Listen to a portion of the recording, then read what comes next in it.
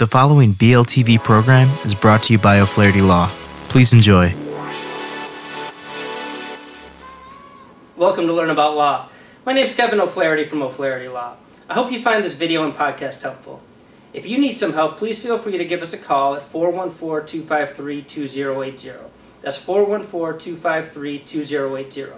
We offer free consultations in many areas of law, and we have several geographic locations for your convenience.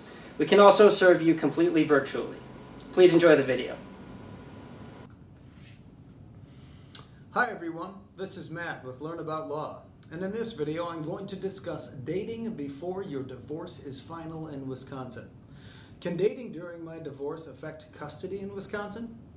The physical placement, Wisconsin's family law term for custody, of a child is perhaps the most significant and often most contentious issue in a divorce trial. It is doubly important then to understand the impact dating before a divorce is final can have on custody.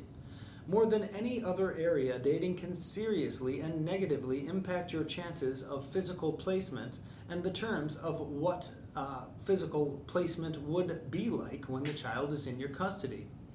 When making a decision regarding the disposition of a child, Wisconsin courts are required to use the standard of what is in the best interest of the child. As part of a divorce proceeding involving children, the court will appoint what is known as a guardian ad litem. This is an attorney who acts on behalf of the court to investigate the circumstances surrounding the child. This will include interviewing the parents and the child. As part of this investigation, the facts of a new relationship will be made known to the court.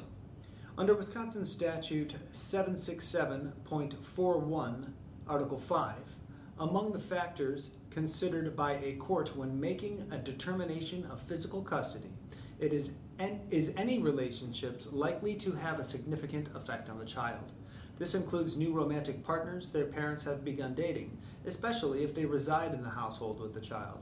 The fact of the matter is, courts may baseline view a new relationship during the divorce as inappropriate, as it could be confusing and difficult for the child to understand.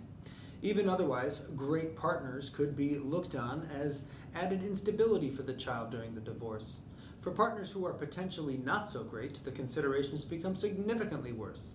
Wisconsin statute specifically compels courts who are considering a question of physical placement to factor in any history of criminal activity or drug and substance abuse on the part of a romantic partner of the parents. The existence of such a history is likely to significantly lessen the chances of being awarded physical placement. Can dating during divorce affect child support in Wisconsin? Yes.